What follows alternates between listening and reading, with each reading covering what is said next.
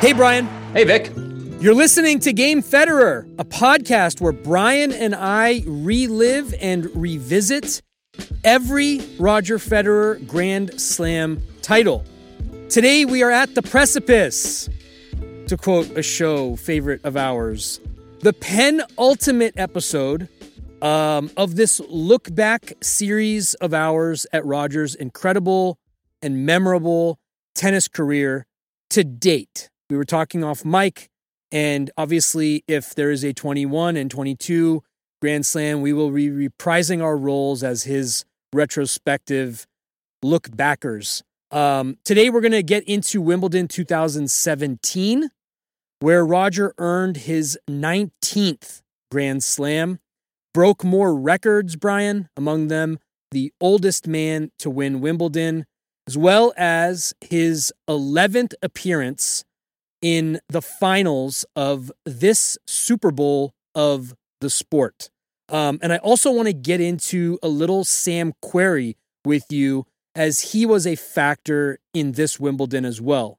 But first, any U.S. Open updates or things to look forward to on the men or women's side, stuff that I know you're preparing for this, anything on your mind, top of mind, related to the U.S. Open? Excitement, which am I allowed to say excitement in 2020? Are we allowed to use that word? It feels not normal, certainly, but hey, it's late summer and many of the world's best tennis players are in New York. And as we sit here right now, it's the almost third week in August. They're here a little bit earlier because of what they tweaked with the schedule, whereas the Cincinnati Masters, the Western and Southern Open, that's now being played at the Billie Jean King National Tennis Center, home of the U.S. Open. Makes a lot of sense. Just keep everybody in one place, cut down on travel. On the men's side, we know it's going to be pretty well represented in terms of top players. No Nadal, of course, and of course no Roger Federer, but that's because of injury. But Novak Djokovic, Daniil Medvedev, a whole bunch of top guys are going to be there. The women's side, interestingly enough, I don't know if there's anything to read into this or it's just a strange coincidence, fewer top women are making the trip over, many of them over from Europe or elsewhere in the world. But of course, Serena Williams will be here. And that's, as far as the American tennis audience, that's really where it starts and ends the conversation. It's what's Serena going to do, because this is her big opportunity. So now it's just the point where, okay, they're here, they're playing the Cincinnati qualifiers as you and I sit here and record this. And it's like, okay, let's go. This is going to happen. Fingers crossed. It seems like everybody's dotted the I's and crossed the T's. There was an interview earlier today in the New York Times. Christopher Clary spoke by Zoom with Novak Djokovic, and Djokovic talked about life in this world. He is not, his quarantine time went a little bit differently, maybe not as smoothly as some other people's with the Adria Tour and some of the comments he made. But Djokovic is now, he rented a house, and that was a big concession that he got. Players at their own expense could rent a house as opposed to staying in this hotel out on Long Island. If you're a hockey fan, it's right across from the Nassau Coliseum. That's like the tournament hotel right now where everybody's kind of bubbled. It's not a true bubble, but that's where they all are. Djokovic, though, he gets a house, but with a house, you've got to pay for your own security just to make sure it's safe. But Djokovic is there. He's ready to go. He talked about his fight with COVID-19. He said he never really had like a fever, but he definitely fatigued. And I think he lost one of the smell or taste senses. I forget which one. But he's here. He's ready to go. And I would say he is the odds-on favorite to make it 18 Grand Slams for him. Is it at Hampton's house, Brian? They were obviously coy about that, but I would doubt Hamptons. Usually in normal times, and I wouldn't be surprised if some players are doing this right now who aren't playing Cincinnati, players will go out to the Hamptons like earlier. Like in a normal year, you'll play Canada, Cincinnati at the Masters level. If you're not going to play the 250, that's the week before the U.S. Open. So after Cincinnati, you've got a week or whatever it is, but usually longer before the U.S. Open starts. So a lot of them will go out Eastern Long Island to the Hamptons. They know somebody who knows somebody who's got a house. They go out there, relax, train. Then as it gets closer, they go onto the National Tennis Center, get hits in on the courts, practice on the courts, and get used to the tournament rhythms. But yeah, for the actual tournament, I think the Hamptons would be a little bit of a long haul for the Djokovic camp. It's got to be nice though, right? To be able to just kind of pick up the phone and whoever your point person is in the great city of Manhattan, just kind of being like, yeah, Novak's coming to town and we need a house. Yeah. Well, that's you and I talk a lot of NBA. That's where the Kevin Durant made his decision to join the Warriors. And there was I think he's one of the better sports columnists out there these days, Tim Kawakami from the San Francisco area. The group of Warriors, I forget, I'm assuming it was like Draymond. The Hamptons Five. That was the unit that the Warriors would kind of close games with when they were at their peak. There was Steph, I guess Draymond, Klay Thompson, and was it Iguodala? Steve Kerr and Iguodala. I feel like Steve Kerr was one of the five, no? Right, but he's not on the court, so he's not like the Hamptons. But anyway, that's a great name. Now that we're talking about basketball, I have to mention it kind of goes hand in hand with sports in general. Their execution of this playoff in the bubble has been phenomenal. It has been exceptionally watchable. It is a little different, obviously, but they've pulled it off. I mean, there's drama. I'm excited to see as the ATP WTA tours and the majors restart, what lessons they're going to take in the broadcast, since there won't be fans at these events to start, from the NBA bubble, and how good they've made these games look on television. There was an interview in the New York Post with some of the ESPN people who are in charge of the broadcast for the US Open. One of the innovations, we've talked a lot about the player box, like the entourage the player has courtside with Roger Federer. You've got Mirko, of course, then Anna Wintour and his parents and whoever else is going to be there that time. So apparently what ESPN did is they had each player submit, I'm sure they're not doing this for every match, but just the main matches on Ash, submit like 15 people who are going to be in like their virtual box, like I guess on Zoom. So the player will be able to look over, and there's screens. And you can see these screens set up if you look at some of the social media from the players that are already on site at the US Open. And they'll just project this onto the screen. So it'll be like they're there, sort of, right? That's normal in 2020. That was actually my next question. So like even their box, like even Mirka and Roger's dad, nobody's going to be in the stadium is what you're saying. Not even the entourage. Well, the entourage, I think the entourage can go in the stadium. I'm actually not sure about that, but the entourage is significantly cut down. And that was a big point of contention when they were talking about what this tournament and what these tournaments are going to look like. And I think it was originally only going to be one for the US Open. And that was a big, Djokovic was one person who really railed against that. And he got it extended to 3. And in this article I talked about, the Christopher Clary article, Goran Ivanisevic, his coach, is at his house. He's staying with him in this house that he's renting. But I don't know as far as the rules go, if he can be in the stadium like a coach normally would. I'm not sure about that part. I think the screen thing that the NBA did is really cool. It's really novel. It's very inclusive. It's very experiential. And it's fun. It's not gimmicky. Could have been really gimmicky. It has not been gimmicky. And I think it'll be good if tennis can use that model a little bit. But I got to say, I feel like tennis with no fans is okay for the players, right? Especially the players that are not favorites, or especially the players it levels the playing field even more than it does in basketball.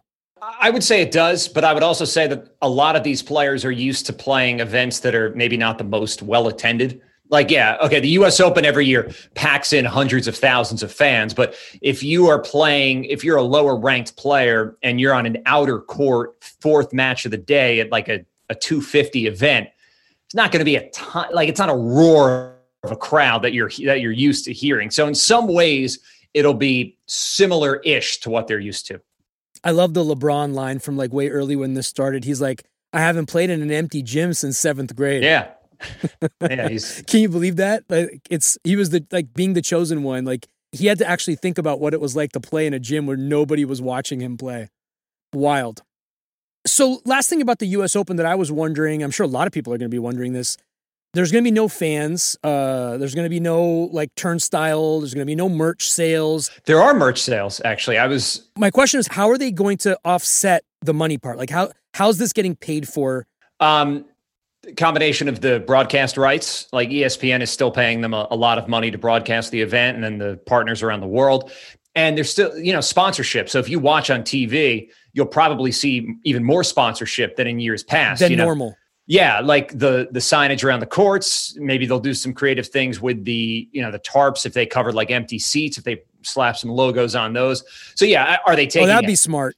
Yeah, you're seeing that with some baseball teams doing that now. Like And again, like full disclosure, like I'm working at the US Open, but is there a hit? I'm sure, yes, there's a financial hit, but they're bringing in some money. So that's certainly better than nothing. And the prize money is not going to take a hit, right? It's a slight hit, but it's not like, I think the USTA says it's going to be just about 95% of what it was from last year. The whole prize pot for all the events is just over $53 million, which is crazy. I mean, that obviously gets broken down throughout the draw, so everybody's taking home something. But the money is the prize money for the players is pretty close to what it was last year.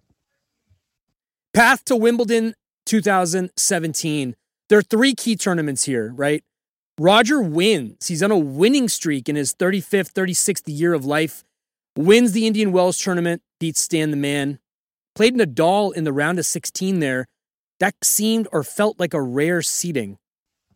Yeah, that's Nadal coming back from injury. And so these guys are sort of now floating in the rankings a little bit more than they did when they were at their prime, or they're only meeting in semifinals. So when that happens... Sharks in the shallow waters. Yeah. When that happens, you get floaters, people unseeded or seeded differently than where their ability would normally put them, and you get crazy things like that. Wins the Miami Masters, beating Nadal in the final. And he got through a formidable path in that tournament. Tiafoe, Del Potro, Agut, Burdick, and Kyrgios. And then he wins again at Halle, this time beating Alexander Zverev. Actually beats the Zverev brothers in this particular tournament. Brian, what do you attribute to this youthful resurgence that carried over to Wimbledon 2017?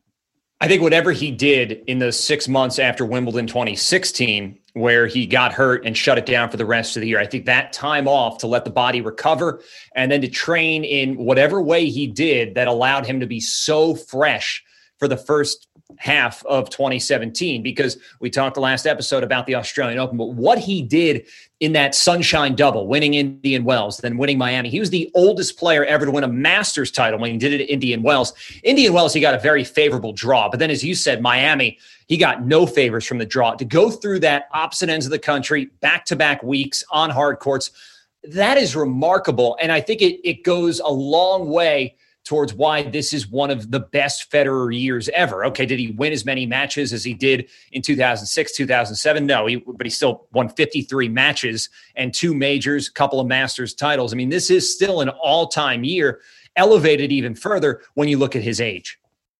Tom Brady's got his TB12, and he shared his secrets of his youthful resurgence.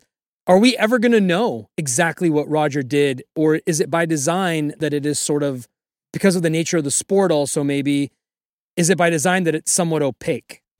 It's opaque to a point, but from what you read about it, it's just like good, like old-fashioned hard work. He's got a place in Dubai, and every off-season, tennis off-season, especially for Federer, is about 3 weeks. In older times, when he was younger, he would just go to Dubai and just post up there, and they would just go through like a whole fitness block. A little bit different, of course, at this age. So I don't know what he did in 2016, but it just seems like a lot of fitness, conditioning, physical training things that worked really well. Now, maybe they worked better in 2017 on the early side because maybe they tweaked things. He got a little bit older to keep him healthy and keep him fresher. But again, whatever they did, it worked. For sure. I would have loved to see his workout regimen on Instagram, like some of the other players that we get to see their routines and whatnot. Just to get a glimpse, He's maybe old school in that way. Like he's not putting... Yeah, well, no. So you mentioned old school, and I'm obviously going to go to Rocky, right? Like I can just see him like training like Rocky IV in Russia, Yeah. There's a video of him early COVID where he's like hitting balls against the garage door or something. Like I wanted more of that, Oh, yeah. I remember that.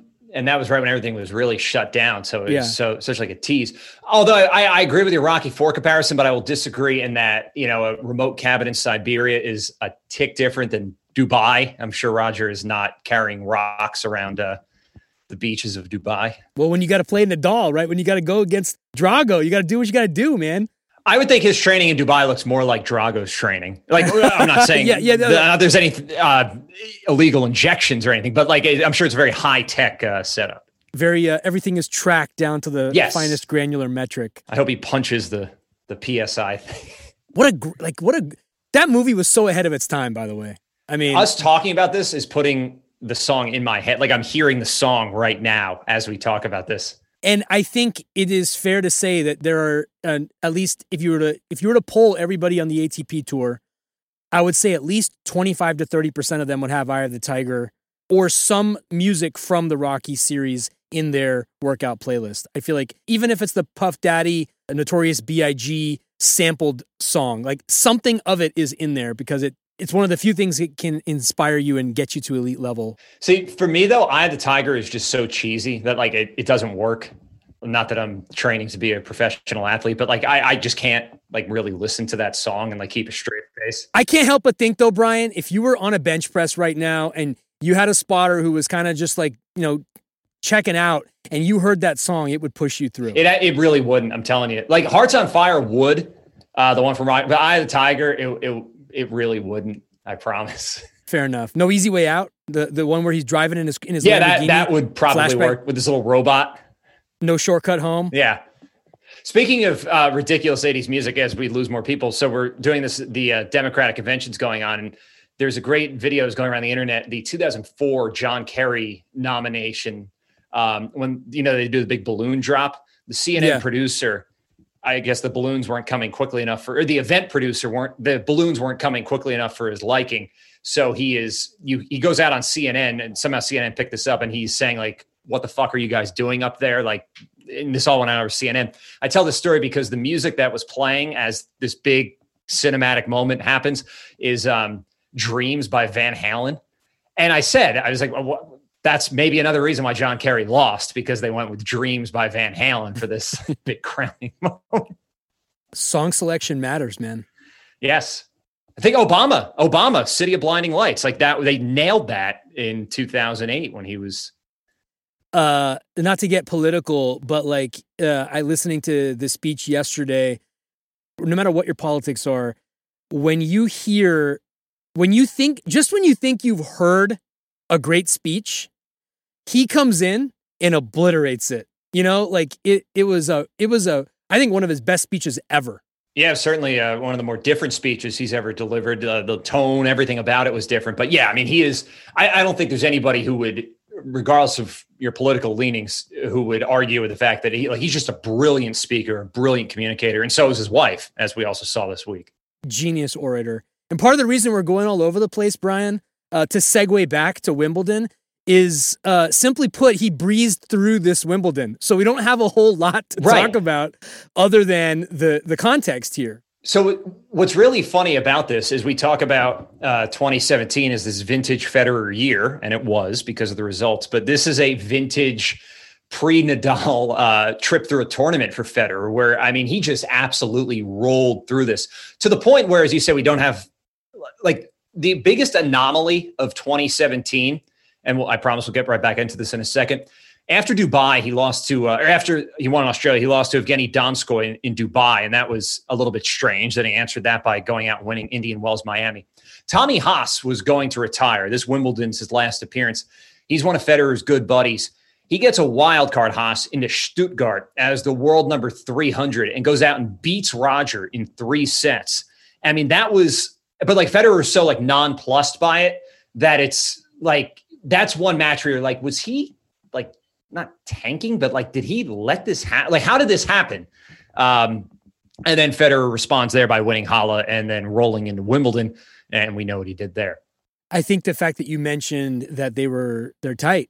I think he just wanted to let one, it's a send off kind of a thing, Yeah, but you don't. It's like the free throws, the honorary free throws or whatever, like when the coach blows the whistle and they let the player walk off the court and everybody gives them a standing ovation. That's Roger's version of that in a non-significant tournament, perhaps. Yeah, but he's not doing that. I mean, he's a pro. He's one of the greatest of all time. Like he said, he's happy. He played to win the game. Yeah, I think he did. It's just so strange. And Federer afterwards said like he wasn't surprised, like he knew he could lose. That's usually things you hear from Nadal. Like if you listen to Nadal before any match, like the guy he's about to play is always Nadal talks him up like it's a combination of like Federer and Bjorn Borg. It's a great tactic, by the way. Oh, it's brilliant. It's respecting your opponent. Right. But it was just crazy that Federer lost that match to a guy who hadn't played in several months and was literally in the final days of his career. And so I guess, though, that was dulled. If there were warning signs from that loss, they were dulled by Federer rolling through Halle and looking just fine as he got to Wimbledon. Again, you're like the best seguer here. At Wimbledon, he didn't drop a set the whole road. How outlier is just that, contextually speaking? It happens, but it's not like he's done it before. How much of it was him versus the field he was up against in this particular Wimbledon?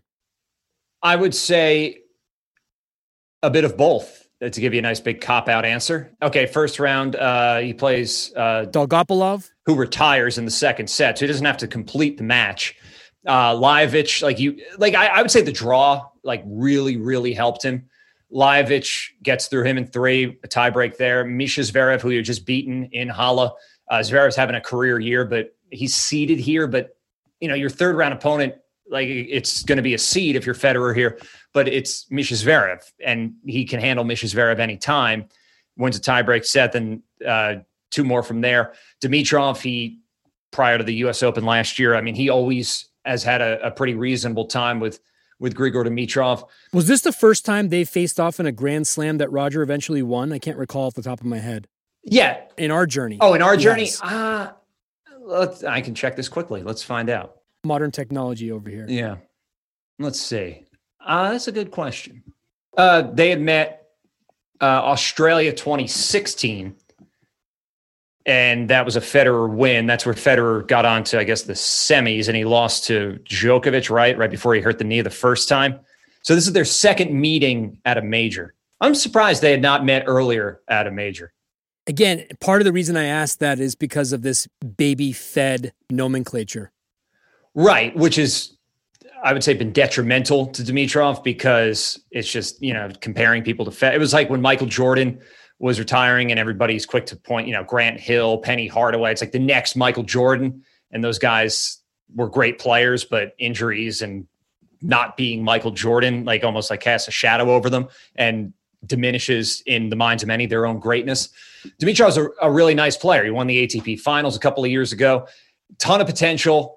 He looks great on court, and that's where the baby Federer came from. He's got the one-hand backhand, the way he moves. He won the Wimbledon Juniors. So, yeah, he's a super talented player. He's a very popular player. Everybody likes him, but he's not Roger Federer. Is there a crime in that? Absolutely not. He's been inside he's had – interesting with Dimitrov, too, is how he's had, more pronounced slumps than anybody else. Kind of his peers, but he's also another one of those guys who's in that generation, that Raonic, Cilic, who we'll talk about in a bit here, Nishikori, that in-between group, the post-Murray, Djokovic, Nadal, Federer, but these next-gen guys that just have not been able to really deliver at the highest level consistently. Yeah. Dimitrov got up to 3 in the world after he won the ATP finals, which is later this year in 2017. Milos Raonic and Tomas Berdych were the next 2 opponents on this path to the final. Yeah, his dominance ratio, his time on court, his first serve percentages. He looked like, I think we've said 2006 is probably considered his best year. He kind of breezes through it, right? And then the other thing that I might reverse the order a little bit. We haven't heard the name Nadal or Djokovic yet. So I just want to leave that hanging in the balance for a moment. We just did Roger's path to the final. I want to do Cilic's first, and then I have some stuff about one of his opponents, and then we'll get to Nadal and Djokovic. So Cilic's path, Kohlschreiber, these are all players, by the way, that Roger has handled at one point or other pretty handily, right? Mm-hmm. Kohlschreiber, Mayer, Steve Johnson, Agut, Muller, and then in the semis, this was like an asterisk. This was like a big deal for Sam Querrey in the semifinals of Wimbledon. How close was he in this tournament? He was as close. I'll give you another cop-out answer. He was as close as he got. Like, he was a semifinalist at Wimbledon. Cilic was in good form up until the final. So if you're Querrey going into that match, you're thinking, I'm not going to pretend to be his thoughts, but if you're a Querrey fan, if you're an American tennis fan, you're thinking, okay, this is his best surface, his best major tournament performance-wise. Like, these are the conditions that suits his game the best. So he has a chance to win this tournament. Like, he's playing really good tennis right now, or excuse me, win this match. I'm not going that far yet in terms of winning the tournament. And it's basically just, let's go out and compete and see what happens. It's not like when you see somebody make this Cinderella run deep into a tournament, and you're like, okay, luck's going to run out. Like, I remember going into that match thinking like, okay, Querrey has a chance to win and get on to into the Wimbledon final. Did I feel like he was going to? No, but I didn't think he was completely overmatched either, and the scoreline reflects that. He battled, as you said, by the way, Tsonga 5 sets in the third round. Anderson, a player who he's played the more times than any other player, tight 5-setter. And Anderson, I believe, beat him in another Grand Slam coming up, a tight match as well. And I think that was the match that Anderson, or the tournament where Anderson got to the final, if I'm not mistaken. US Open. 2017, yeah, just after this. Beat Murray, who was ranked number 1 in this tournament, I believe. Or was that the US Open? He was number 1 in the world, yeah. Number 1 in the world. Sam Querrey beats him in 5, but then falls to Cilic in 4 sets in the semifinals. Hell of a run. He got to the quarters at Wimbledon again then in 2019, so the last time we had a Wimbledon event. Like, his game in terms of the serve and the power off the baseline, like, it's always a threat, but it's especially a threat at Wimbledon. Like, I just think that kind of style suits him well. Could he put together another run like this in 2020 when he'll be, I think, almost 33 years old by that point? Yes, he could. Kevin Anderson's a good example, somebody else who's doing it at that point. But it's also like, you shouldn't expect to see that again, if that makes sense. He's capable, but getting to the Wimbledon semifinals is really hard. I mean, even if he doesn't get back to that point, look at so he beats Murray, the world number 1 in 2017, gets to the Wimbledon semis. Year before, when he got to the quarters, he had beat Djokovic, who was number 1 in the world at the time. So he has had some big results at Wimbledon. But in terms of the majors, 2017 was certainly his best because, like we just said, he followed it up at the U.S. Open with the quarterfinal trip. Certainly puts him in the category in the sense that there are a few players that have beaten multiple number 1 ranked players. I mean, that's a huge achievement unto itself, even if it doesn't quantify it into Grand Slam championships. Important point going through this list of names, Brian, is that we didn't hear Nadal or Djokovic. What happened to them this tournament? They lost, I know, but it is not, to this point, it has been extremely uncommon for tennis fans to not hear 3 out of those 4 names in every quarter going into the quarterfinals, or to the semifinals, I should even say. So what was unique about this tournament? What did you see? So this was the first time, you throw Murray into that group as well, that the Nadal, Djokovic, Murray group did not get, I think, to the semifinals at least, maybe the quarterfinals since the 2009 French Open, which Roger won. Start with Nadal because he's, like we said with Roger, he's also on his way back from injury in 2016. Goes out, gets to the Australian Open final, loses to Federer, gets to the final he plays Federer early on in, was it Indian Wells or Miami? Miami. And then, Indian Wells early and then Miami final. So he loses to Federer twice, wins the French Open. Nadal's having a very good year. Wimbledon at this point is not his best tournament, his best major at least. It hasn't been for a while just because of the conditions.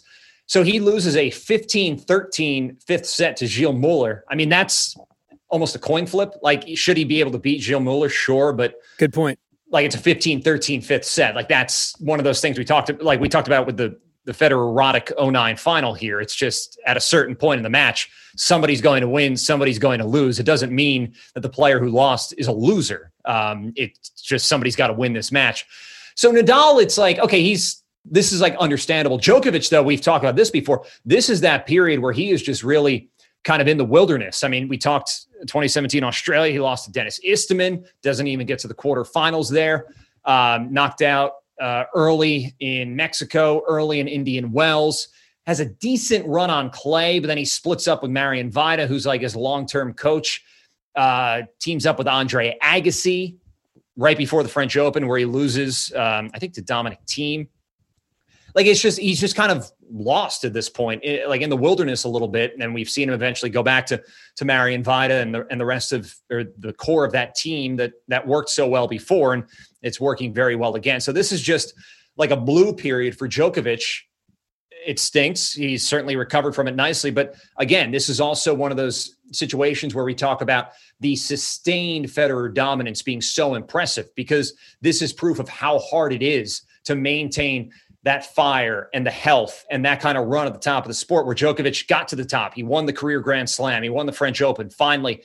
And then it's just sort of, okay, now what? And the body had some issues. So there's that period where he, I wouldn't say drifted, but it just, the results weren't at the Djokovic level we expect. He's gotten them back there and maybe even above, but this is very much in the heart of that period. So somebody's got to take advantage, right? And we're seeing guys all over taking advantage. Very important that you said that, because opportunities don't come around very often. And Roger, 2017, definitely saw it and seized it.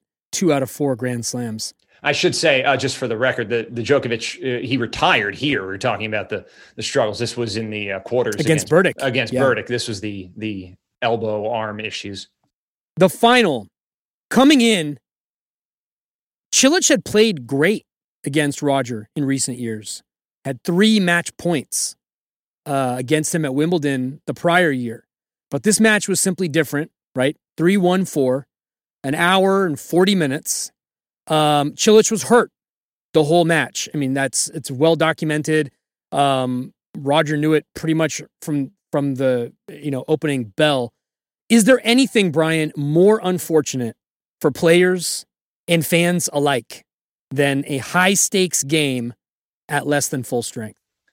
No, and it's heartbreaking. It was heartbreaking to watch on TV as you see late in that third set, Marin Cilic is crying. And he said afterwards that, those tears are not like tears of pain, but just the feeling that, like you just said, I'm here on the biggest stage in the sport. And like, it's like a nightmare. Like, imagine it's that nightmare you have where you're standing up on the stage in like your high school auditorium and you're wearing your underwear. I mean, Cilic essentially has that, where he's playing Roger Federer in the Wimbledon final and he can't move. I mean, if this is any other match anywhere else on tour, any other round, I'm sure he probably retires. Like, he can't play, but it's the Wimbledon final. He's not going to retire and call it an early day. What had happened was in the match, I think he said it was the match against Querrey, so the semifinal, he just had a callus in his foot and it got some fluid in it, and that turned into a whole big thing where he just, again, could not move, and there's nothing you can do about it. And it's heartbreaking, but it's also life, and it stinks for Marin Cilic, but Roger Federer is not giving back that 8th Wimbledon trophy anytime soon, nor should he. To quote the great Charles Barkley, Brian, the best ability is availability. And that's the bottom line. But I will say this on Cilic, gutsy and super classy, because you're right. Under any other circumstances, he would have retired. There's a certain dignity with which he carried himself, getting winner after winner levied against him and just kind of going back to the baseline and either, returning a serve or giving a serve. I thought it was a beautiful moment for sport, albeit painful to watch. Yeah. But these guys know what they're in for. Like, it's a results business, and you can't, I like that Barkley quote too. And I say that a lot. And I think that's a strength of Federer, that he was always available. He's always able to post. I will say with Cilic, though, this is almost more in like he's hurt, like that's his problem. Like, this is like a freak injury, A freak thing. Yeah. It's a freak thing that happened at the absolute worst possible time. The way he was playing would have been really interesting to see how this match would have gone. Yeah, because he had, like we just mentioned, he had been playing sufficiently well against Roger coming in. I want to highlight, because sorry to cut you off, as much as this is like a Federer clinic, you really saw it in the third set. So this is Wimbledon now. And when you think of Wimbledon, the John McEnroe days, it's a serve and volley. We talked in our very first episode, Wimbledon 2003, about the differences between a grass court and a hard court and a clay court and the style of play, and how grass courts used to be the ultimate fastest. So you'd serve, you rush to the net, and you play one shot, the volley, and that would essentially be the point. But they slowed down the grass at Wimbledon, so it looks more like tennis you'd see on any other surface. Last time they played an all serve and volley final, like two guys doing that more often than not on every point, was 0-1, one of the great Wimbledon finals ever. It was on the Monday with Goran Ivanisevic and Pat Rafter. Ivanisevic, of course, from Croatia, or Marin Cilic from. Third set, I'm assuming Federer notices Cilic's limited mobility, so he decides to just go serve and volley, and he played a couple of those points like at big moments. Cilic really had no answer for anything at this point, but especially that kind of aggressive attacking intent, and then Federer is able to just run away with it.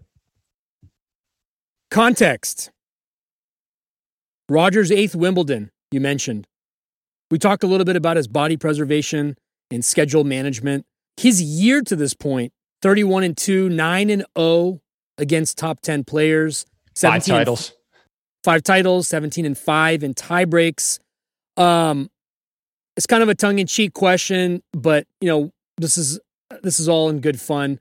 You think the scopes were put on the nice round number of 20 right away, or did he sit on this one for a while? Oh, no, yes, in the sense of like, I want to win the next one I'm playing. Which leads me to the next thing is going into the 2017 US Open, this is kind of my stray item final thought for you. He goes into the US Open, the clear favorite. What happened there? I think we talked a lot about, first of all, he had to play a lot of harder matches early in the tournament. And we talked about the importance of, or the difficulty of winning the US Open because of the conditions. This point in the year, you've got Federer, who since Wimbledon has now turned 36. He's won all these tournaments. He's had this great year. He goes and plays Canada, gets to the final where he loses to Sasha Zverev. This is like the big Zverev coming out summer. So he doesn't play Cincinnati. Big time. So he goes to the US Open, but it's just more miles on the legs. You're on a hard court. It's hot. You're in North America. And then first round, he goes 5 with a very young Francis Tiafoe. And then in the second round, he goes 5 with Mikhail Yuzhny. That's a lot of time on court. You're using a lot of bullets early in the tournament, and it just depletes you going down the road. So I never thought going into that tournament that he was the odds-on favorite. But I remember thinking, like, okay, if he's going to win this again, he hasn't now in 9 years since he last did. This is the time, and it wasn't. Do you have any stray items or final thoughts, bud? I just think it's funny. I get, yes, this was an anticlimactic final, but how we kind of yada Federer winning 8 Wimbledons. Like, that's just like, you talk about all the shame on us. Very much so. Shame on us. You talk about all the differences of, okay, tennis before the Open era, it was very different, and it certainly was. But even though it was maybe easier to win Wimbledon back in 1930, nobody won it 8 times. Sampras, of course, with 7. We talked about him tying that in the 2012 final. But he also, I think it was William Renshaw, had evened up with Sampras, or that's who Sampras had equaled. So now Federer stands alone. Open era among men. Open era, amateur era, whatever it is, nobody has been better at Wimbledon than Roger Federer. I mean, it's remarkable. And it's almost a shame, like, Roger Federer is not shedding tears over this, but like, if you get 20 at Wimbledon, like, that would have been cinematic, as we say. But this is 19, and I think he'll settle for 19 and 8 Wimbledon titles. Does that record hold? The 8 Wimbledons? Yeah. That's a good question. Djokovic has, 5 right now? Double check that off the top. Does he already have 5? I think he's got 11, then like 2 back-to-backs. And there wasn't Wimbledon this year. I would say this record has a better chance than 20 for sure. I think 20, we talked before. I mean, 20 could be over or could be equaled in 2 months. Djokovic has how many Wimbledons? Yeah, Djokovic has 5 Wimbledons. I don't think it's safe, but I don't think it's like critically endangered. Let's put it that way. Under siege, we'll call it. Under siege. I like that. Over and over with the movie references here. Yeah. Okay, so next week's going to be a little different in that we're going to talk about the final Grand Slam, the 20th Grand Slam, I should say. I should stop. There's no, this is still a living, breathing document like the Constitution, if you will, right? It could evolve over time. We don't know. There could be 30 Grand Slams. We just don't know. But for purposes of the podcast as it stands right now, next week is our last episode. It is episode 20. It is the 20th Grand Slam. It's kind of funny how this has taken a lot of our time and work and energy and love and passion. And it's been exhausting, but it's also been like a thrill at the same time. Imagine him. He won 20 of these Grand Slams. And just to go back and talk about how you're saying like 8, we're just throwing it out like out with yesterday's trash of like, oh yeah, 8 Wimbledons. It has been quite a journey. And to honor that, obviously each episode has hopefully been in some shape or form honoring of that. We're going to talk about the final, the 20th Grand Slam, which was what, by the way? It's the Australia 18, yeah. Australia 18 against Andy. No, Milos Raonic. Thank you. And after that, it'll be like a bifurcated episode. So we'll do that. And then we're going to do a best of, basically a best of the podcast and the best of Roger Federer's career. I'm going to throw some topics or categories at Brian, and we'll just kind of go back and forth and rap about it. And then we will sign off. Does that sound like a good plan to you? Sounds great. I also messed up. It's Cilic again. I forgot about that. Raonic I was mixing my finalists from that generation of players. Cilic rather, is the 18 Australian Open finalist. We haven't obviously done our homework for that episode yet, but we will. And thank you as always for listening. And Brian, thank you as always for being my partner in crime. I'll see you at the same time, same place next week for our final installment of this little podcast of ours. Thanks, Brian. Thanks, Vic.